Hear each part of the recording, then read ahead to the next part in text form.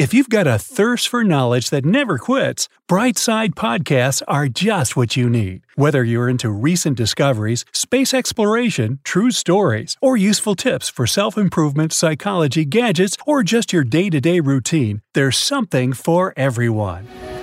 Living together on this small, precious planet Earth, you must know that fresh water is one of the most valuable resources we have.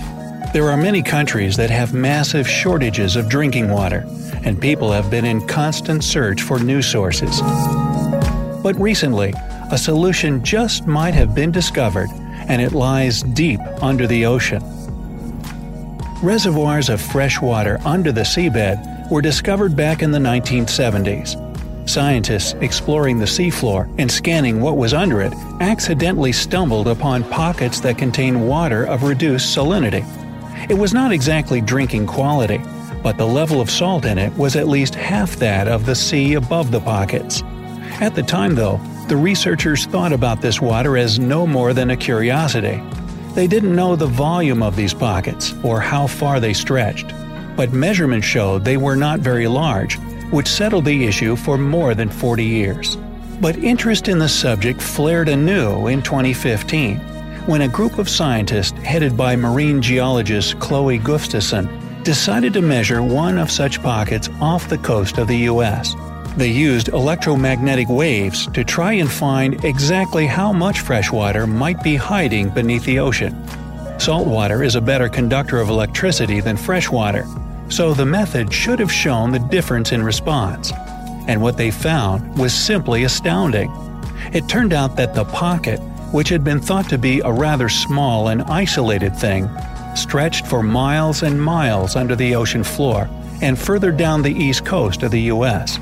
The scientists claim that the freshwater reservoir is about 217 miles in diameter, spanning from Delaware in the south to Massachusetts in the north. What's more, Dr. Gustafson also notes that the results aren't comprehensive. The EM measurements aren't precise, and they can't exactly show the depth of the underground basin. So here comes an even more astonishing feature. The reservoir might be even bigger and deeper than what the survey showed. But even now, it's almost as large as the biggest onshore freshwater bodies. Some pocket, huh? But even this is not all there is to the research. Dr. Gustafson and her colleagues are pretty sure the Atlantic Coast Reservoir isn't the only one in the world. Others might, and probably do, exist in different parts of the planet, although they're still to be found. You see, hundreds of thousands of years ago, our planet was covered in ice. That period is known to us as an ice age. Time passed, and the temperature rose to a level where ice started to melt. When that happened, fresh water, or its closest equivalent, began running all over the place, filling every crack and fissure it could find. Oceans, as we know them, already existed back then, so much of that water ran into them too. But some of it was trapped under the Earth's crust. Certainly we've known about underground water sources for a long time, but this discovery just might be a revolution in more ways than one. For the time being, there's no need to tap into those undersea waters, but if we're ever in short supply of fresh water, we now know where to find it.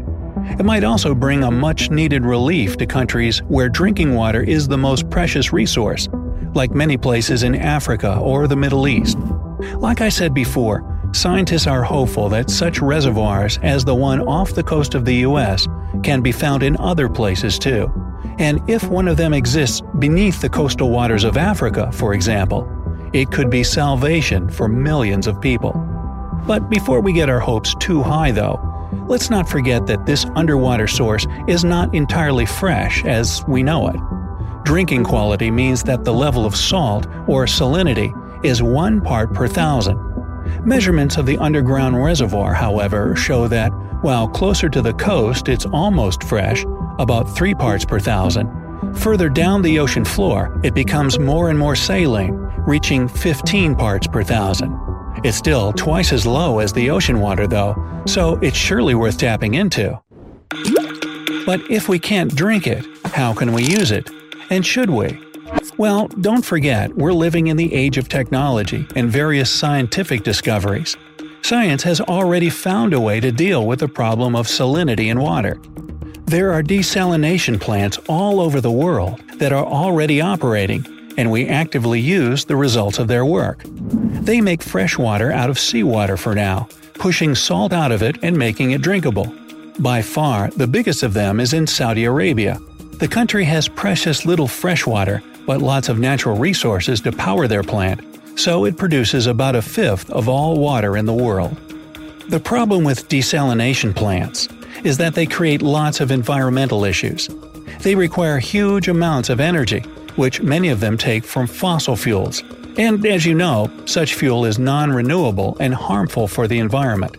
But that's not all. Everything comes at a price, and salt from the seawater being desalinated must go somewhere. In fact, out of every 1,000,000 gallons of seawater, only half becomes fresh enough for humans to drink.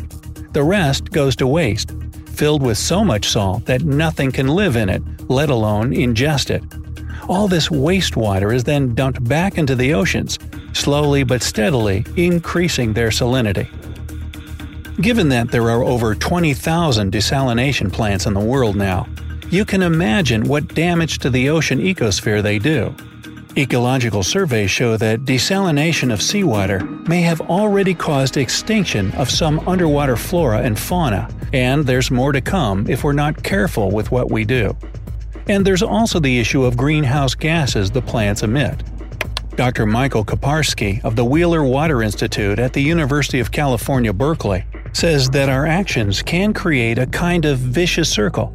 If we continue using desalination plants as they are today, they'll create more greenhouse effect, warming our planet, and as it warms, we'll need more fresh water, and thus more seawater desalinated. See? That's why it's so important that we found a source of fresh water underground. In fact, its value cannot be overestimated. If we have huge untapped reservoirs of almost drinkable water, we don't really need to process so much seawater. What's more, right now many countries, including the US, depend on other underground water reservoirs, such as the Great Ogallala Aquifer that nourishes 8 states of America. I bet you can picture what the finding of a new body of water similar in size means for the country. And finally, there's one more thing to say about this newfound fresh water source. Like I said earlier, it appeared because of the melting of ice after the Ice Age ended. But recent research suggests that these undersea waters are also fed by land sources, rivers, streams, and rainfall. What it means is that the reservoir has been steadily growing since the Ice Age, and continues to do so even now as you're watching this video. For humankind, such a discovery means a lot of things, and perhaps the best of them is a whole new hope for survival. I already mentioned that desalination requires a lot of energy and makes tons of waste, and it's only natural that it costs a lot too. The undersea fresh water also has to be desalinated, but the cost of it would be much lower. It would produce a lot less salty wastewater and require a great deal less energy. I don't think I need to say that it would be a huge relief for our planet. As for the groundwater in the shallow areas under the seabed, it's pretty much fresh as it is. It only becomes saline and undrinkable when it goes farther into the sea.